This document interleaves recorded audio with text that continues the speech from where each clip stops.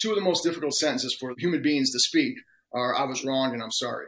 And so, once you go down this path of having to defend yourself, of having to defend defend Trump, it becomes very difficult to pivot 6 months in, 6 years in, whatever it is, to suddenly say, my bad. All those times I was being a complete jerk about this stuff, I was wrong, you were right.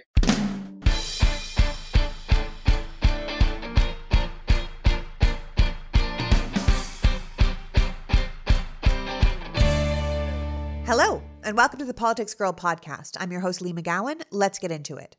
Today's pod is a candid conversation with Nick Carmody, psychotherapist, lawyer, and executive board member for the World Mental Health Coalition. Nick is a survivor of not one, but two traumatic brain injuries, which inspired him to go back to school to better understand the brain and how it affects our functioning, personality, and emotional processing. After getting his master's in psychology, he started to look at politics and how politics affects the personality of the country. If there is already political science, he believes we should have political psychology. I'm having him on today to discuss what's going on with the Republican Party from a psychological perspective and how the cult of personality has transformed the party into a tribe who are essentially devoted to Trump and Trumpism, no matter how much damage they do to themselves or to the country. Nick gives us insight into the human instinct behind Trumpism, which we're going to need as we go head-to-head with this group for the soul of the nation. And for those of you listening, I just want to apologize for my voice. I know I sound like a little but that's because I am getting over COVID, and this is the way it is. It might sound a bit wonky, but the context of the podcast will be incredibly clear. So without further ado, please welcome my guest, psychotherapist, lawyer, and executive board member for the World Mental Health Coalition, Nick Carmody. Welcome, Nick. Thank you, Lee. I appreciate being here. Well, thank you for joining me. I've been following your work for a while, and you have such a unique way of looking at the country from a mental health perspective. As a psychotherapist and as a board member of the World Mental Health Coalition, who I believe their goal is to educate and empower the public and policymakers against dangerous political leadership, you must be having a professional field day with this rise of authoritarianism in America. Well, I just recently joined in June. It's Bandy Lee is the president of that. Ruth Ben-Ghiat is on there, and it was an honor just to be considered to be invited on that, let alone to be brought on. And so I'm just kind of getting my feet wet with that. But in addition to trying to warn the world or the country about pathology and leadership, one of the goals that we're trying to transition to is basically trying to heal the country. I mean, we've kind of already got to that point where the warning is already understood. We see what's going on. It's pretty self-evident. Now, at this point, it's, what do we do about it? How do we fix this? How do we deal with the division, the antagonism, and hopefully try to avoid political violence? Because as we've seen the last couple of days with the FBI raid of Mar-a-Lago, the violent rhetoric has really amped up. Yeah, no, it really has. I mean, the call for civil war is all over the place right now. It's bananas. It's people are just dying to use their guns. So let's talk about the most recent news. The FBI and the Justice Department has a warrant to search Mar-a-Lago, and the right is absolutely losing their minds, right? That it's some deep state witch hunt when it's simply just democracy and justice in action. I believe you don't become the first FBI director, the first attorney general, and the first federal judge in our nation's history to grant a search and seizure warrant for the home of a former president unless you've seen rock solid proof, right? So no matter what we hear the Republicans and the right-wing pundits saying on television, there is just absolutely no way these people went off half-cocked, right? Legal experts are being very clear. There is not a soul, not even the most liberal judge, and in this case it was a Trump-appointed judge, who would sign off on a search of a former private residence of a president without absolutely solid proof that crimes had taken place or were taking place right now. So we have these Trump Republicans in complete denial, some refusing to believe there was an actual search, some thinking it's a witch hunt. The new one is that the FBI is there to plant evidence, right? But it's all about this deep state that's hell-bent on taking their savior down. The GOP judiciary tweeted that if they can do this to a former president, imagine what they can do to you. Dan Bongino was just on Fox News saying that this is some third world bullshit. They're out here talking about Hillary Clinton and Hunter Biden, who they very clearly want to lock up without any proof of a crime. They're threatening Merrick Garland with arrest and congressional subpoenas for doing his job. They're attacking the FBI itself as corrupt. They're asking to defund the FBI.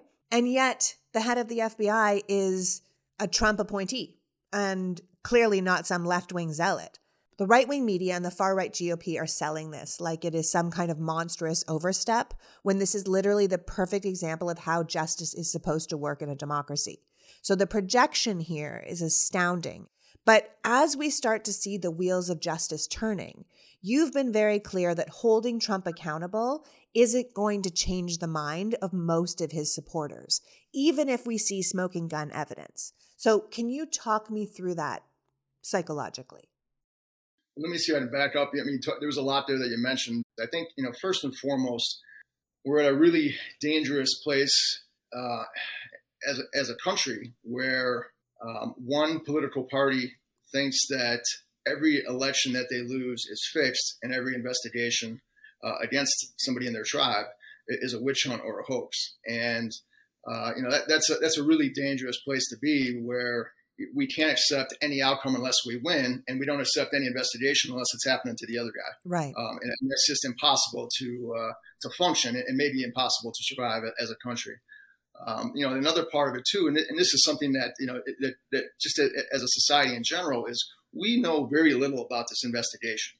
And unfortunately, everybody rushes to it's like the Dunning-Kruger effect, where everybody rushes. The less we know about something, the more confident we feel about speaking about something authoritatively. We don't know a damn thing about this damn. I mean, we can speculate that, because that, as you laid it out, that's how the justice system works. So we can assume that that's happening, but without even making assumptions, it's incredibly irresponsible and dangerous to, without knowing anything about this investigation, to immediately demagogue and to immediately propagandize what's going on with this investigation. Because, what if Trump, what if there is smoking gun evidence that Trump was handing off classified information to some foreign adversary? We don't know that, but if we're starting from the starting point is immediately it's a hoax or it's a witch hunt, it's hard to walk that back, because two of the most difficult sentences for human beings to speak are "I was wrong" and "I'm sorry."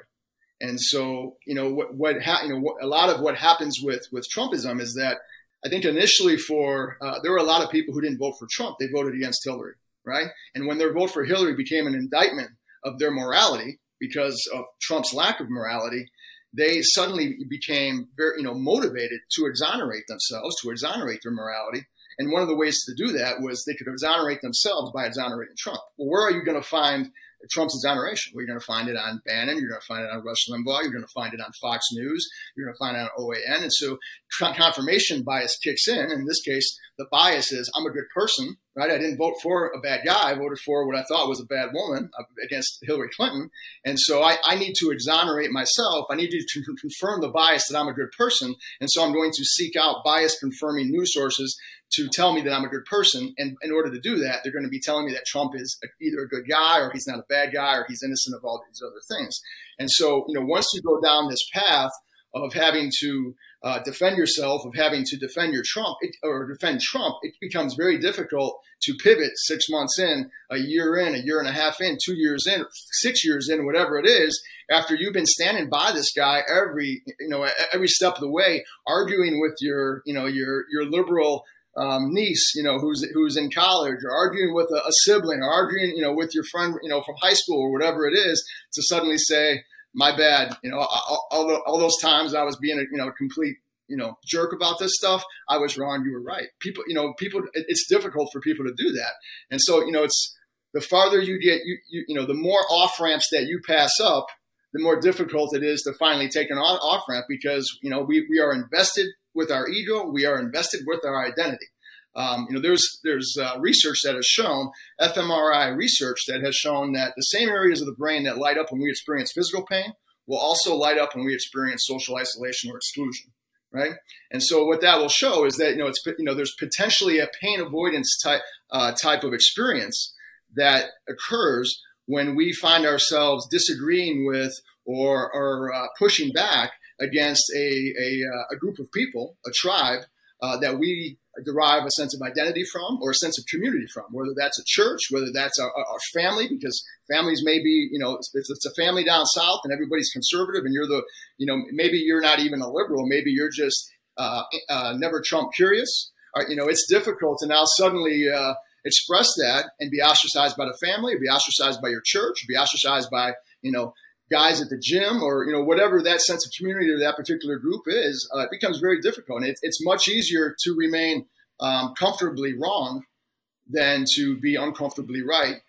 If being uncomfortably right means that you have to either maybe experience this pain avoidance issue that's going on with the brain, or being uncomfortably right means that you have to basically be excommunicated from a group that you identify with, have a sense of community, and maybe derive your identity from. Right. You don't want to not be able to go to church because you don't agree with people. You don't want to not be able to hang out with your family. You don't want to not be able to go to your workplace if everyone's feeling one way and you're the outsider. No one wants that.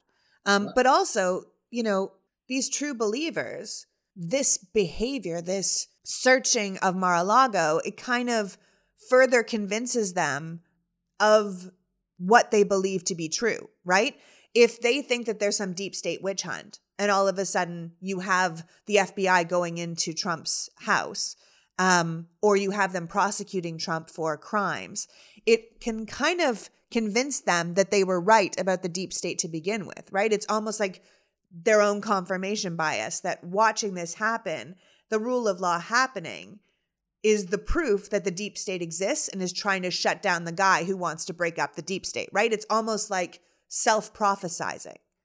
Yeah, we're in a really, because of all the different disinformation and all of the conspiracy theories and the deep state stuff, the QAnon stuff, is that we're in a really weird position where the more we fix the problem, the worse it gets. Right? Yeah. The more that the criminal justice system and the rule of law progresses and deals with the problem, right, holds somebody accountable, the worse the problem gets, because it's proof. It's proof on its face that the deep state exists because they're trying to take down Trump. And so, it's almost an impossible, almost an impossible situation. And it was something I wrote the other day where we're basically, as a country, when you're faced with two choices and neither one of them are good. The country may be damaged by not holding Trump accountable to avoid political violence, but at that point, you're undermining the rule of law, or you're going to withhold the rule of law and you may potentially cause damage to the country because there's going to be political violence. And if the country's going to be damaged either way, then you do the right thing, you uphold the rule of law, and you just deal with the consequences of it. Yeah, you're absolutely right. We can't make these decisions. As somebody cleverer than me said, the role of justice is not to change hearts and minds, but to assign accountability to those who have violated our laws, which is why it's very essential with all the people that have been out here and a lot of left-wing people that have been out here saying, arrest Trump now, just get him, round up all these people, throw them in jail. And you're like, no, it is essential if we want to live in a country with a rule of law that we follow the law to such an extent that it is every I is dotted, every T is crossed, because you can see right now, I mean, everyone saw Trump took a bunch of stuff that he shouldn't have taken, a bunch of state secrets to Mar-a-Lago. The FBI has already been to his residence before to collect a bunch of boxes that he shouldn't have taken. This is the second time because they believe he held things back, that he still had things there. So we all know he has done this one crime. This has nothing to do with 1-6. It has nothing to do with trying to steal the election. It has nothing to do with the coup, nothing to do with tax evasion, nothing to do with shaking people down. This has to do with something we all know he did, which is take state secrets from the White House with him to his private residence when he left. So we have to follow the rule of law step by step by step, because there is no other way for us as a country to live under the rule of law. So the people that are calling for Trump to be arrested, calling for this to happen, you have to be very, very careful, because you can see right now, even this, which is the least political, all the people that have signed off are Trump appointees for the most part, aside from Merrick Garland, who has not shown himself to be some sort of left-wing zealot. But they're following the rule of law, and it's still a witch hunt. It's still wrong. It's still FBI is planting evidence. So that you can't win. So you have to follow the law exactly as it's meant to be, right? I think Jonathan Swift said, for those of you who don't know, he's a famous literary mind of the 17th century. He said, you cannot reason a person out of a position they did not reason themselves into in the first place, right? So we're not going to be able to convince people of one thing if they didn't use reason to get themselves in that position. This story isn't about the deep state. This story is about a former president who was and is a national security risk. You know, we all know he stole classified documents months ago, and I think they moved deliberately and diligently to get to where we were a couple of days ago, and we have to let justice play out no matter what comes of it, because that's how we function in a society that has laws. Yeah, when we're facing an authoritarian aspiring movement, it becomes very tempting to fight fire with fire. Yes. Or to hey, when they're going low, we're going high, and then they're kicking our ass, so we need to go low also, that type of mentality. But if your concern is if your objective is to preserve democracy, to preserve the rule of law, and then you are adopting the opposite, the rights tactics in order to preserve the rule of law or preserve democracy, well, by adopting rights tactics, you're not preserving democracy and rule of law. You're guaranteeing that it's going to disappear. Exactly. And so you have to be really careful on process and how you handle all of those things.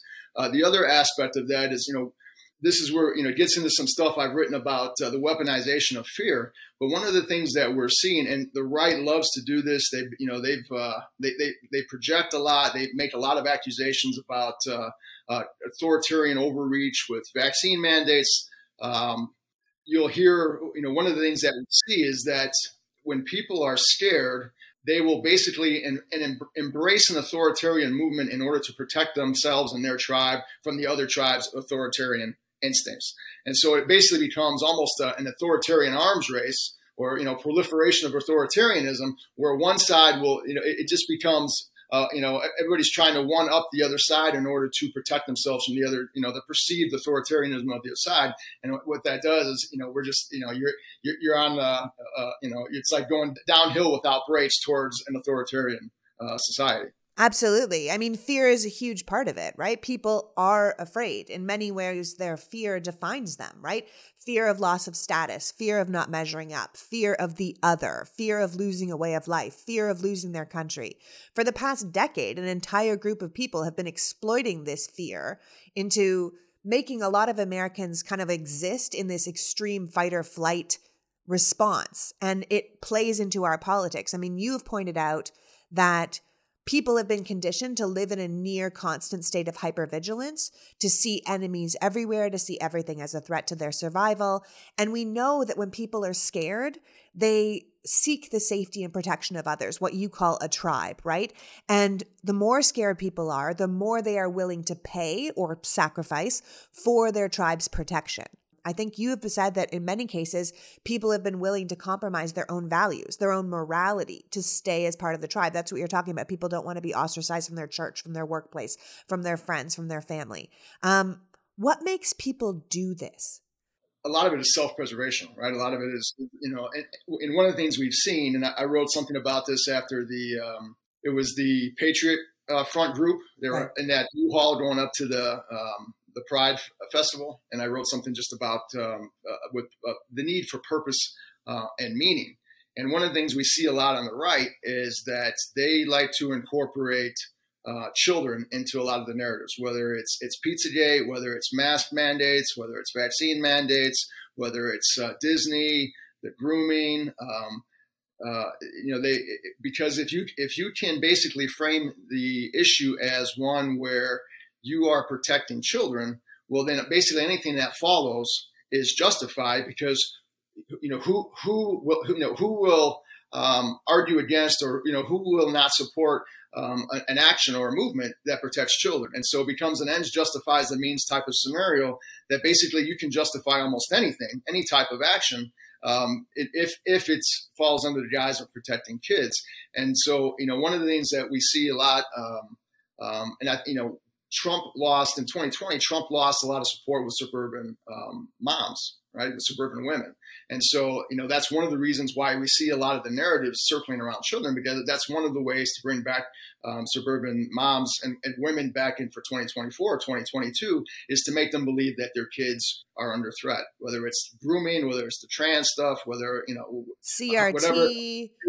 CRT, books, book banning.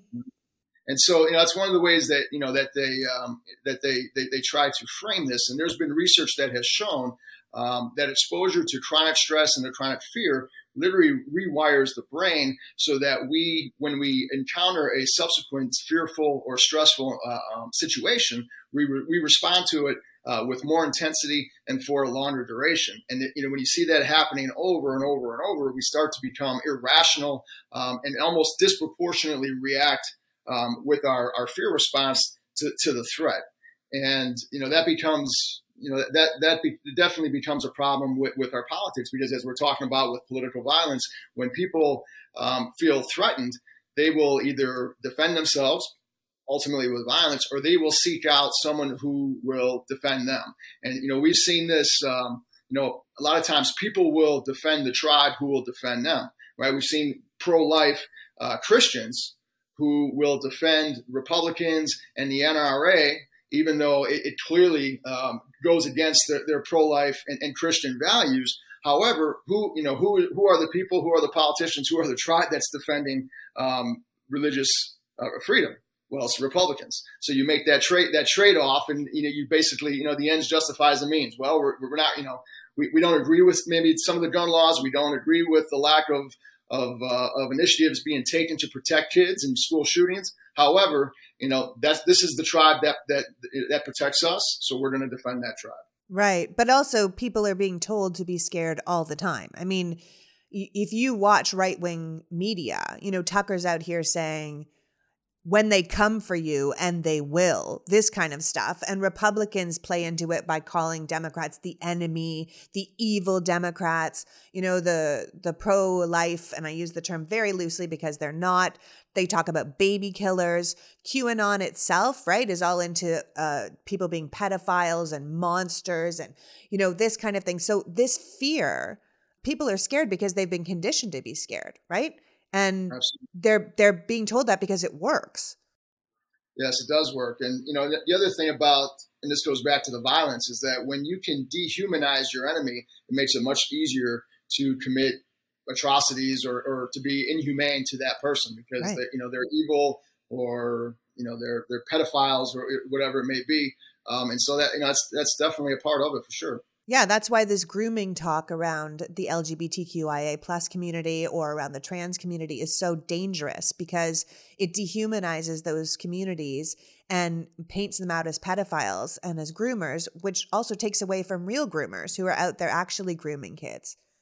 Well, yeah, one of the things when I was on the Lincoln Project podcast, that was one of the things I was talking about with regards to, finding purpose and meaning and trying to protect kids, is that, we don't see the Patriot Front showing up at NRA headquarters, right? When kids are getting shot up at schools. We don't see them showing up at Smith & Wesson's manufacturing plant after kids are getting shot up. We didn't see them. There was a recent sex scandal with the Southern Baptist Church. I think might be Russell Moore. He's a preacher. I think he's been speaking out against this, against what's been going on with that. We don't see the Patriot Front, protesting the Southern Baptist Church. You don't see them protesting the Catholic Church with all the stuff that they had going on for years.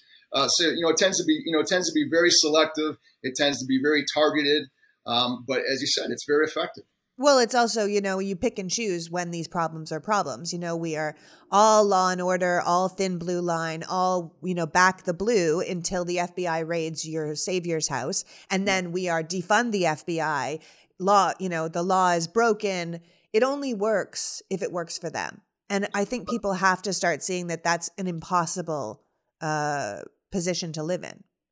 Well, it goes back to tribalism. I mean, we defend our tribe and our people at all costs, and we will attack the other tribe and the other people at all costs. The other tribe can do no right, and our tribe can do no wrong. And it's such an absolute state of mind that we're in with tribalism that it's just not sustainable.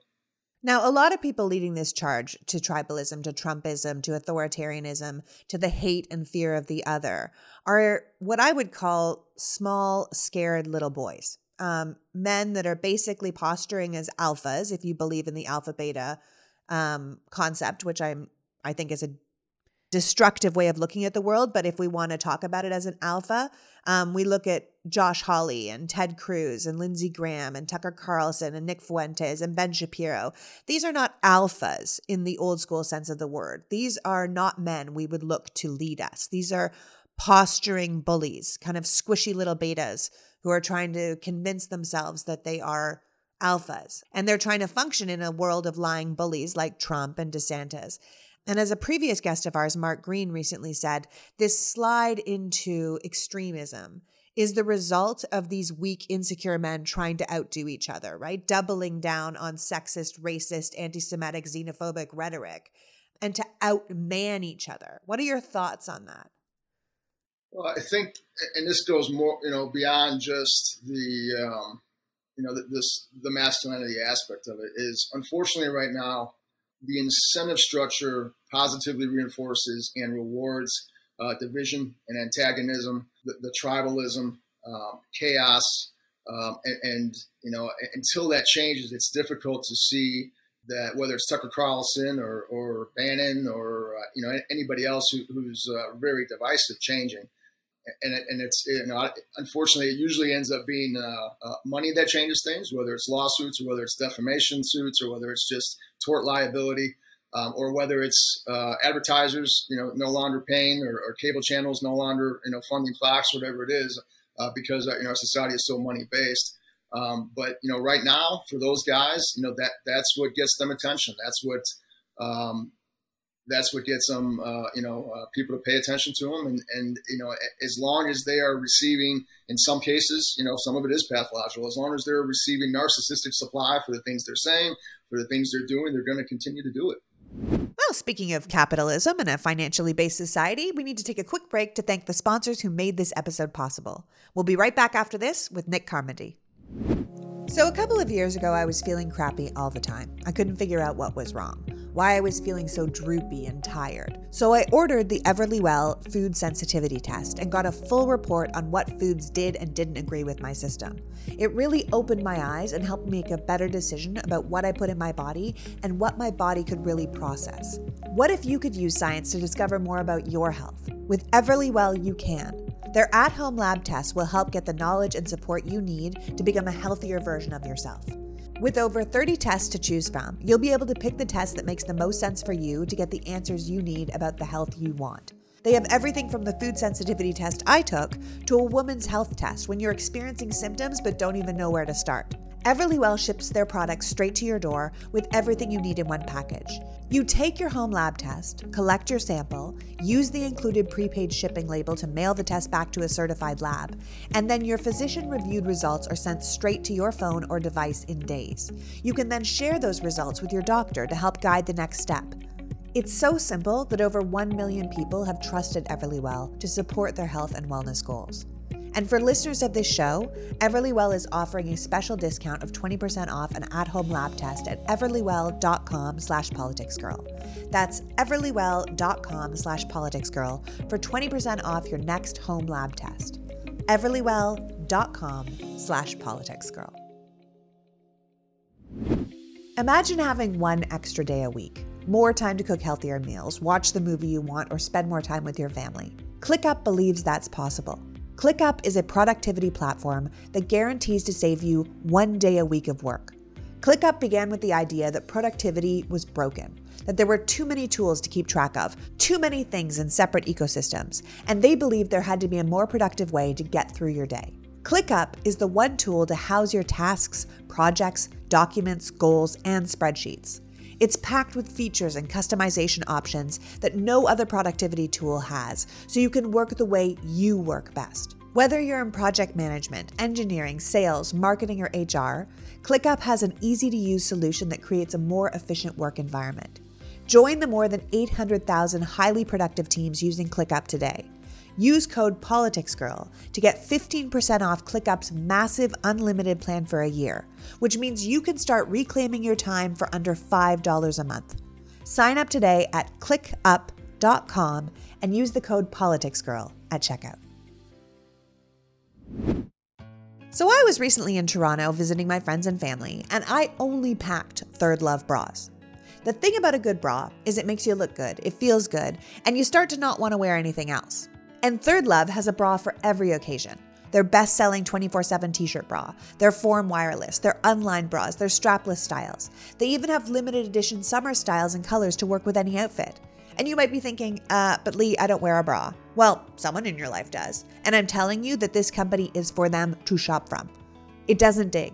It doesn't pull. It comes in sizes A through H with Third Love's exclusive half cup sizes.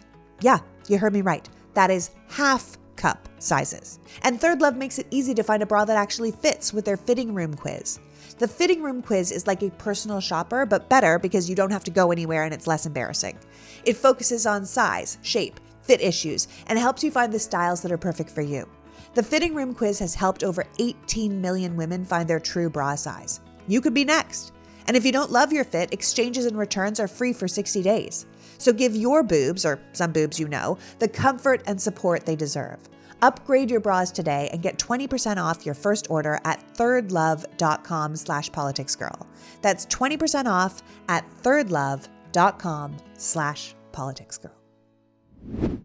Let's talk a little bit about narcissism, right? I mean, that kind of falls into a lot of this work. And you've talked a lot about narcissism. You have a lot of personal experience with it as well.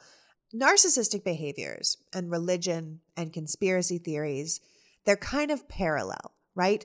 We see the parallels between narcissists like Trump and what you call collective narcissism of groups like the evangelicals, where they feel like they are better, and this self-righteousness that religion often provides for people is extremely attractive to people who view themselves with pathological levels of grandiose or superiority. This kind of all-knowing, all-powerful, godlike figure that religious people use, where they are the chosen people, also kind of fits into this all-knowing, godlike figure that Trump is. And they have a personal relationship with them, either a personal relationship with God because they're such a good person, or a personal relationship with their savior, Donald Trump, because they have been supporting him the whole time.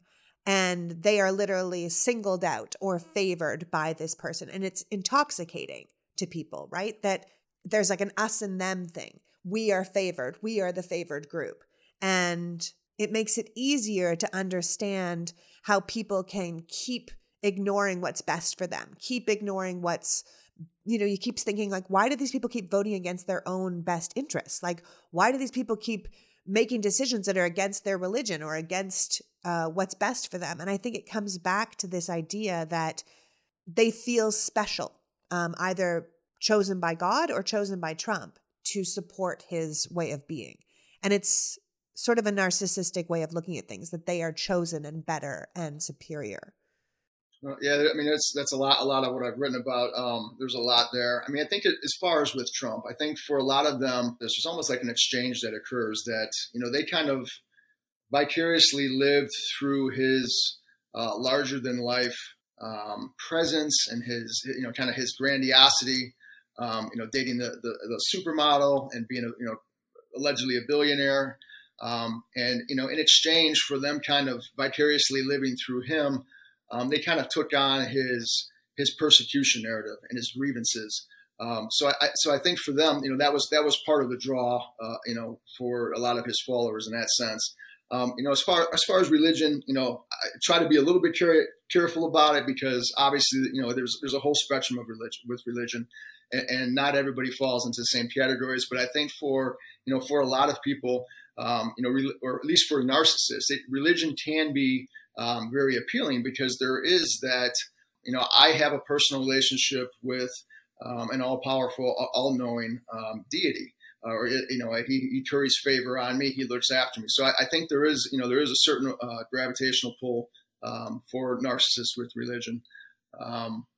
Well, I mean, I think religion fits into it, right? I mean, I think it has to. The religion definitely creates an us and them mentality. Right. A lot of times in life, we will define ourselves by an enemy. And if we don't have an enemy and we need an enemy to define ourselves, we will seek one out. And religion does provide a natural us versus them because it's believers versus non-believers. The persecution narrative often runs through many religions. We've seen this, and even not just in religion, but if you look throughout history, we have often as a society, we will create an enemy in order to kind of define ourselves as the good guys. And it doesn't even have to be a person. It can be, we go to war on drugs. We go to war on poverty. We go to war on terror. We go to war, on a lot of different things. And, we're kind of a society that needs to be at war with something or needs to have an enemy because it allows us to define ourselves respective to that enemy. And it doesn't necessarily have to be, other people or another group, but oftentimes it is. And it also makes us feel like we're on the right side of that war. We're the good guy, right? Which goes back to what you were saying before. People want to believe that they are a good person, that they voted against Hillary because they thought she was the worst person. And now they need to double down on their support of Trump because it justifies how they feel about themselves. But there's definitely a whole group of people who believe that Trump is God's plan. And if Trump is God's plan, then they have to support it no matter how absurd it becomes, right? Religious people are by nature, and I'm saying this as someone who grew up in the church, already conditioned to believe things without proof and ignore truth for faith. And I feel like Trumpism itself is almost morphing into a religion where you have to believe the dogma, the on high leader, and things don't have to make sense. You just have to have faith and you just have to be there and be 100% supportive of it. Yeah, and that becomes difficult because, it's, of course, if people believe that God, Trump is president because of God's will, well, then was Obama president because of God's will? It goes back to that kind of the selective perception of things. Right. Yeah. Of course, they're not thinking that way. But yeah, if you believe that a leader was handpicked by God, then there's nothing that he can do that you will criticize or abandon him for, because by doing so, you're going against God's will, and that becomes, it becomes a very dangerous mindset because there's no accountability. There's nothing that he can do wrong that will, cause them to peel away from him. And I think it gives people a purpose, and I think people seek purpose. I think people are lost a bit in our society. We have let people down. We have left people behind. We've allowed capitalism to take over to the point of ignoring our people, and people seek purpose. And being a foot soldier in, Trump's revolution to save the country certainly has a lot more purpose than, your regular 9-to-5 job that you don't like that much and living in some house that you never really wanted to live in. It gives people more of a sense of who they are in the world. And it's hard to fight against that. Yeah, that was something I've written about, with as far as veterans coming back and why they're more susceptible to radicalization and extremism is that, for a lot of these guys, they were exposed to some of the best technology in the world. They were, fighting wars. They were taking out bad guys. They were, defending the country, protecting the country. And, too often, as we just saw with like the burn pit bill, they come back and they're underappreciated. The healthcare isn't that good. We had at least at one point, it was 22 suicides a day that were occurring from veterans. A lot of them are homeless. They're living in isolation. They have, PTSD. They have mental health problems. And, when you go, it's tough to peak in life when you're 18 or 22 years old or, whatever it may be. And now suddenly when you're in your 30s and you're working a menial job and somebody comes up to you and they say, hey, the election's been stolen. Hey, soldier, we need you to help us steal the election back, or we need you to be part of our militia group. We got all these, these grand plans. We're going to protect the country from, the authoritarian left or whatever it may be. Well, that becomes a very appealing sales pitch to a guy who's, maybe reading a barcode reader at Walmart, and suddenly he can go and use his very unique skills that he was trained on and use, very unique technology or weapons or whatever it may be. And so that, that's a very powerful pull for those, for certain veterans, for certain people. I haven't seen any research on this, but I am curious to see as militia groups have increased in membership, if the number of daily suicides for vets has actually decreased, because in kind of a perverse way, they're providing purpose and meaning for these vets to be part of a tribe or part of a community, as we talked about earlier. One of the things that that we're seeing is there's a little bit of we're seeing kind of a realignment with the populism movement on the right, and for decades it just goes back to capitalism, as you were saying. For decades, Rush Limbaugh was telling people on the right to defend the establishment, big business, big corporations, institutions, and so they did. And now Steve Bannon tells them, to tear down everything they used to defend, and so they will. And even now, we're seeing one of the big movements is, they're anti-pharmaceutical, and pharmaceutical industry has a lot to be held accountable for, right? But it's been kind of politicized around the vaccines during COVID, right? But one of the things that I would say they're anti-science, not just anti-pharmaceutical. Oftentimes, but one of the things that I would say is it's not always black and white anti-science. It's at least from their perspective, it's a different perspective on the science, because you can run into a lot of people who are anti-COVID vaccines, and it's not that they're just anti-vaccines or anti-science. They will run through a litany of statistics on the vaccines and the health issues that we'll have. So it's not that they're necessarily against the science. They're self-selecting, right? They're kind of selectively choosing which science or which studies, or it doesn't even necessarily have to be certain studies to which they believe, because it's not necessarily being anti-science. It's being pro-science that aligns with their political tribalism. Yeah, selectively choosing, which goes back to your concept of confirmation bias. You go with the information that feeds what you already believe, right? And similarly with like the capitalism stuff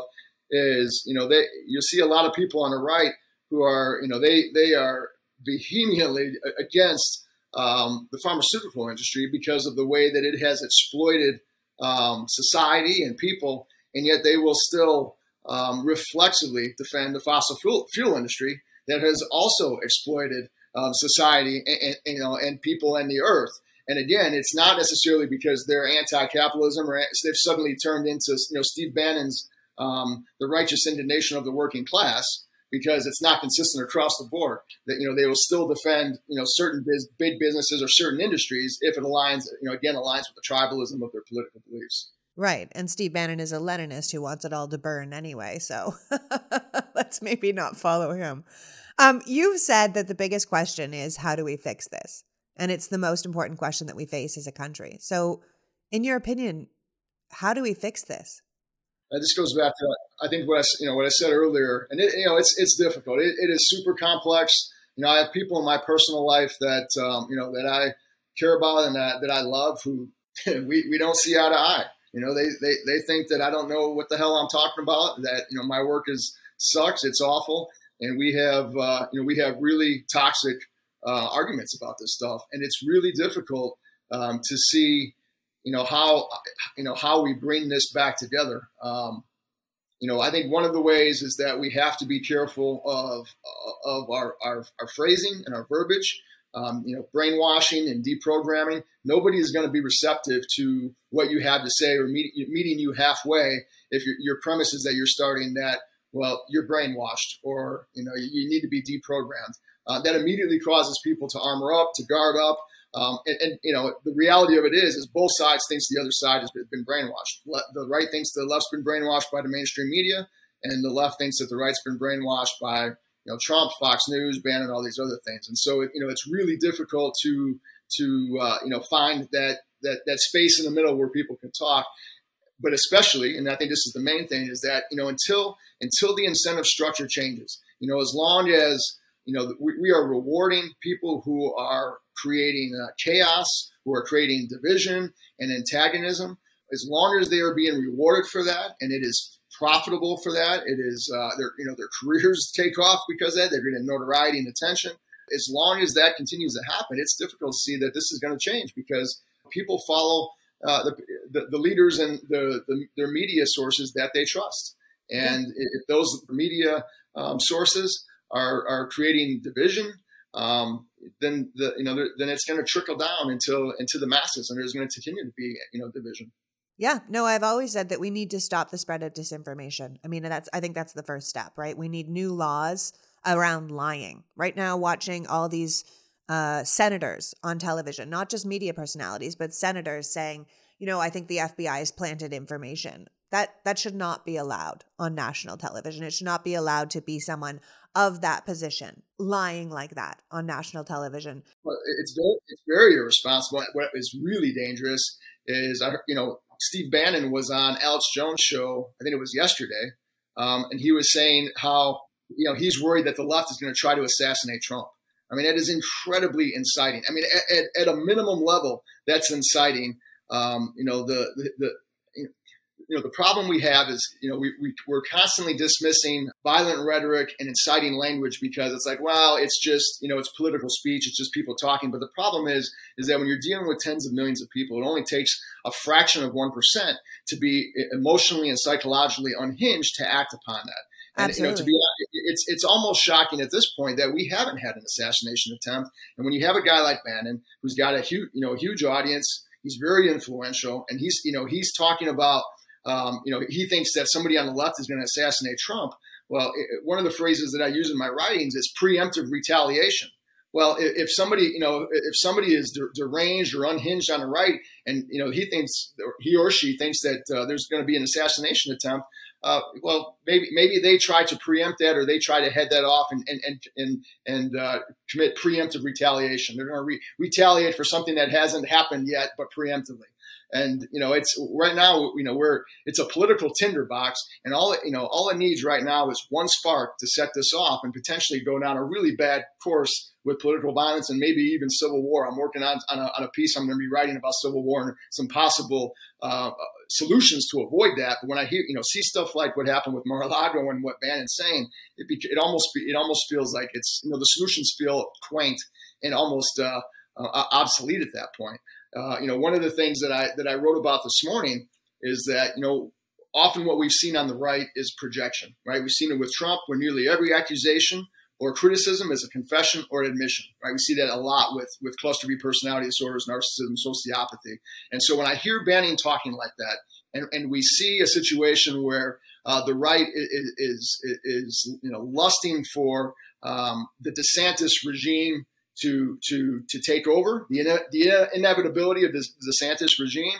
And you see a situation with Trump where, with the January 6th hearings, you're seeing Trump supporters they're almost looking for him. They're kind of questioning whether they want to support him again because they know they have DeSantis waiting in the wings.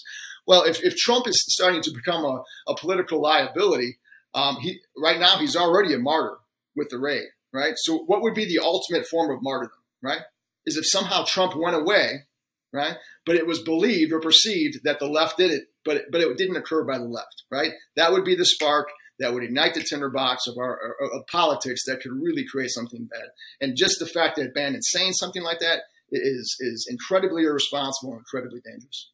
Yeah, and he should be held accountable for it. The fact that he can be on Alex Jones's show at this point, when Alex Jones was just held responsible for his lies, is where we need to start. I think we need to get money out of politics so corporations and the ultra-rich can't buy Republicans to do their bidding or buy any politician to do their bidding. But we need a fairness doctrine for the new millennium. We need truth in broadcasting laws, and we need tougher slander laws, because ultimately, like you said, we are a money-based society and lawsuits can help. But the fact that Alex Jones is still able to promote this kind of dangerous rhetoric is something that is hurting the country. And I think ultimately we can't be dissuaded by people threatening us with violence, right?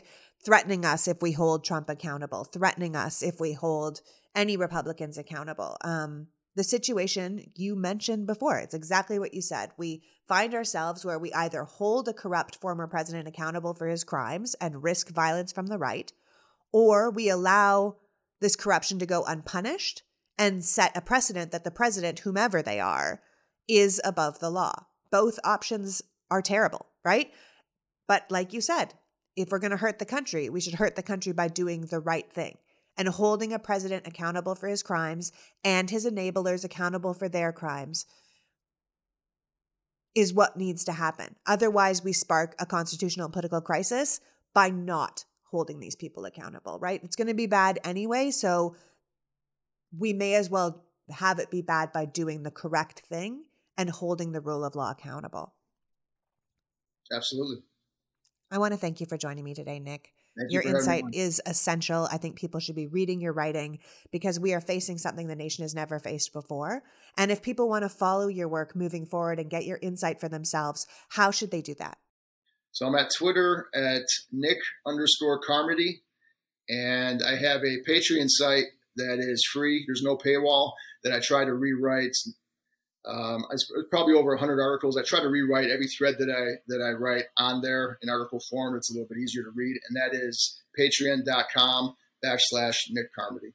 Yeah, and the Patreon account is actually amazing because Nick writes very long Twitter threads, and he puts them all together on the Patreon account to really get the full concept, and it's absolutely worthwhile reading. So thank you so much for your time, Nick. I really appreciate your insight, and I hope you'll come back again and we can talk about this when maybe things are a little bit better.